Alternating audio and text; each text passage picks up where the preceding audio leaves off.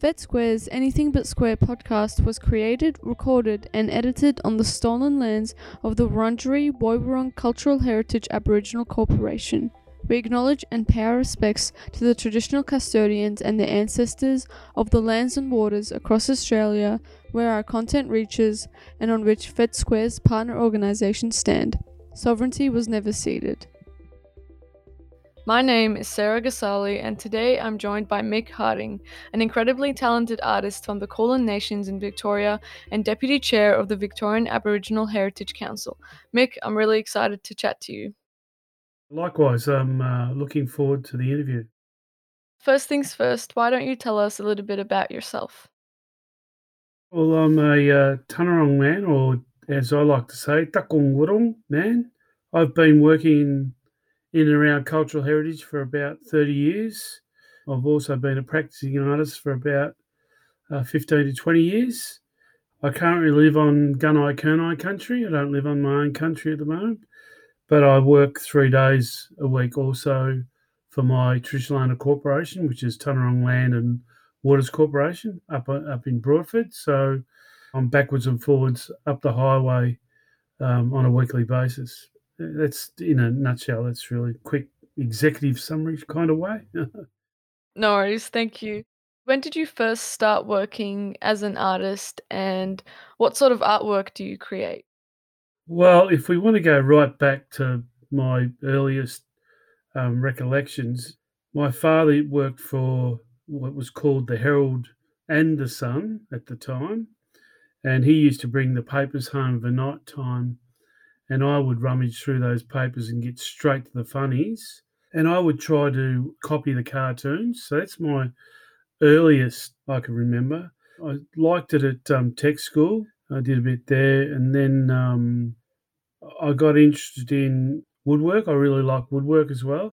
A friend of mine, Russell Mullet, gave me a blank boomerang arm one time, and so I took that away and tried to shape it nicely into a boomerang, and eventually was able to achieve that. And that began my path to making wooden artifacts like our old people. I think I did a Cert 3, Cert 4 in Indigenous art at the local TAFE, and I've got a Masters in Fine Art from Fed Uni as well. And just really love the idea that I'm not only making art, but trying to produce quality and accuracy, the symbols and stuff that I use, and try to engage our stories and weave them into the artworks as well. So, mostly do you create Aboriginal artwork? Yeah, I do, as a matter of fact. Mostly produce Aboriginal artwork. On the rare occasion, I've just drawn something because I just like it, or try some different kind of medium, a different paint, or join things together and play around with it. Would you mind talking us through the process of when you first start making an artwork? Is this like a set process or does it change between each work? I draw mainly on a really nice Arches 320 GSM paper. Essentially, I start by sketching an idea with pencil, and then once I've sketched it in pencil, I like to mostly bust up whatever it is I'm drawing into shapes, and I usually use sort of traditional shapes or symbols. It's a whole bunch of shapes, but essentially they look like the animal or the bird or a scarred tree or a shield or a boomerang. Or then I come back with a felt tip pen, do the outlines of those shapes. I'll often, if I'm doing a particular bird, I'll Google it and get a nice clear picture of it, just so I can see the different spaces of colour, different patterns, and then try to sort of mimic that. I really like the idea of mimicking pattern to sort of make it look like it's blending in with its background. It's sort of a camouflage, if you will. So I try to mimic a little bit of that sort of stuff, the way I draw, and then try and use the common symbols and shapes that we use, and blend them together, blend that idea together, which I think works pretty well. Similarly, when I make an artifact, I'll pencil draw something onto the artifact, and then when I come back with my burner, I'll correct as I go. Some of those designs are almost molded inside my mind. I can just roughly draw something really, really, really rough, and then I know what I'm going to do, and I know where to go with it because I've been doing it for so long. Thank you for sharing that with us. Do you think that your art or just art in general helps bridge the gap between non-Indigenous and First Nations people? And is this something that you consciously think about when you're creating new artwork? I think it's a big part of the artwork I produce, and I suppose it's a big part of my life as well. I'll give you this quote. It's from a First Nations man, and I haven't got it in front of me. He said it back in 1955, and he essentially said, "All we are is story." Really, when you think about human beings, we just tell stories. I'm just trying to tell a story to an audience, whether that's to non-Indigenous people or whether it's to my own people. When I'm talking about my own people, we're reminding ourselves of our connections to ourselves and to our country, and then trying to transfer that through to non-Indigenous people so that we're sharing some of what we know with other people. And do you think that that actively closes the gap between these two communities? Well, I do. I do believe that two different people come together and they talk openly. They'll sort of get to know one another on a brief moment, I suppose. Get to know who they are, where they're from. That's even if they're born in Australia. Get to know where they're from, or if they're from overseas, get to know where they're from and what their background is. And I think if Captain Cook had taken his time when he first got here and sat down and made a fire, boiled the billy, invited us to sit down with him, and did what he was intended to do, which they were supposed to create a treaty between themselves and the first people. History tells us that didn't happen. So, but nonetheless, it's still about storytelling, and it's still about us sharing amongst ourselves and with others our story about our long connection to this place that's called Australia. The other thing I think that we do, we tell story not just to tell a story. We tell that story through song and dance and ceremony, connecting to country, connecting to other people in that sort of sense of, that really broad sense of relationship, or that really inclusive idea of relationship. Continuing on our discussion of artwork, how do you think that non-Indigenous people can celebrate and partake in your art without appropriating it? I have a business. I sell my wares. We have symbols and different animals and spaces and places that connect us to those places. And we might draw or talk or sing or dance or have a ceremony about those connections to those places and stuff. When I draw, got those kinds of things in my imagination. We have a deep connection to our country, our home country, I suppose, if you will. What goes along with that is intellectual property or culture, however you want to articulate it, but it's something that is actually part of us. Other people may be attempting to appropriate it. They haven't got that other element to it, that deep understanding of it.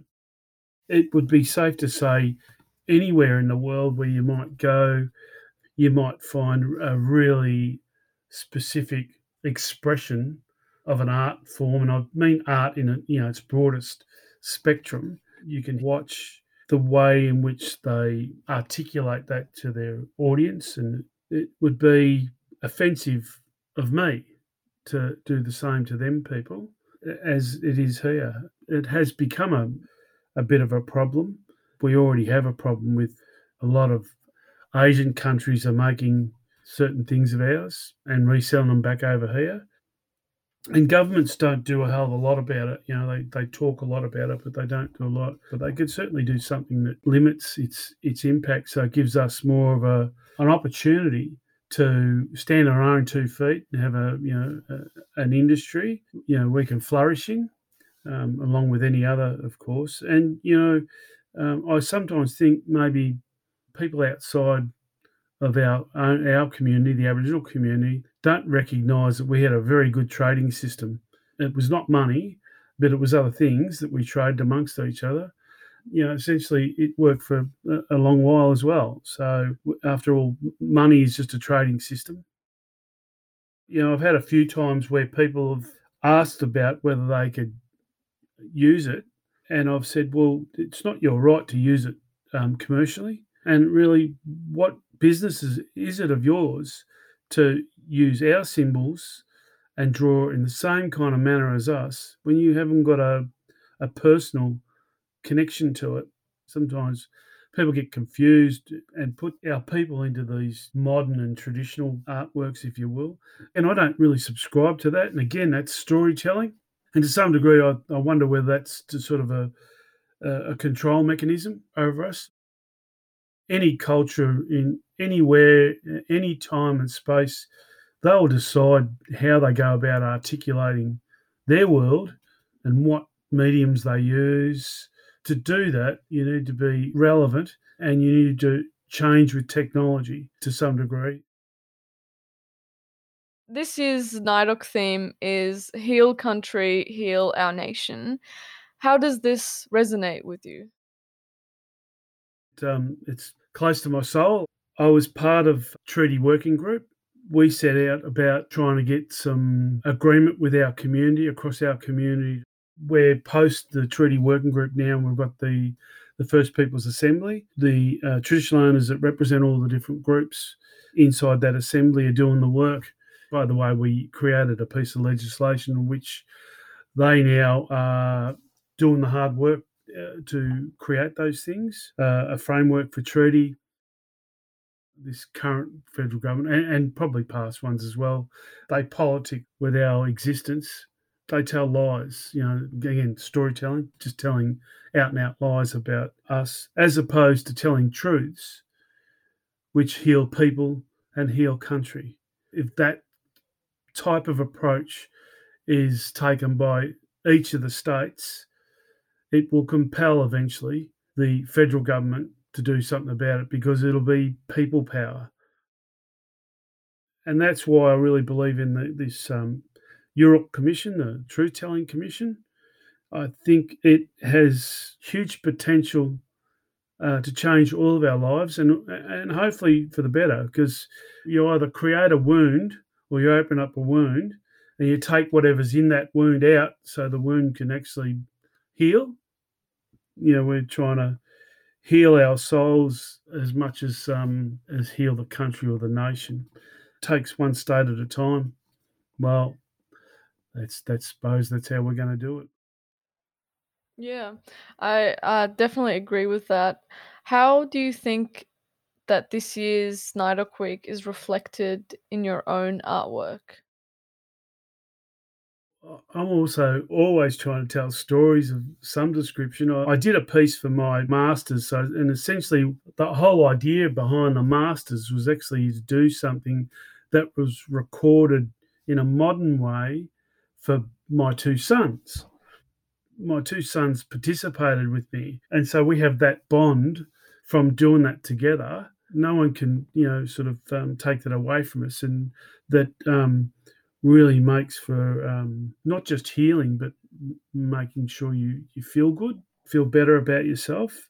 I think that art, in its spectrum, has the ability to do that for everybody, and I think everyone has the ability as a human being to engage in it. Even modern day studies are showing that using art to heal people, whether it's mental health issues, it can really have a lot of benefit because it's about help healing yourself as well. And I think art is really good because it engages your imagination, then it engages something where you express that. And I reckon that that's got to be good for you because it's been good for me. It's been good for me as well, Mick. Is the work that you created for your masters your favorite work that you've made, or is there something else? It's one of the ones I really enjoyed doing. because I'm working on a much bigger piece now that potentially involves my community. If you're familiar with an A2 sheet of paper, and if I stand it up portrait-wise and cut it in half, I think it was 27 pieces, I think, from memory, in 3 rows. Tried to create a theme of past, present, and future.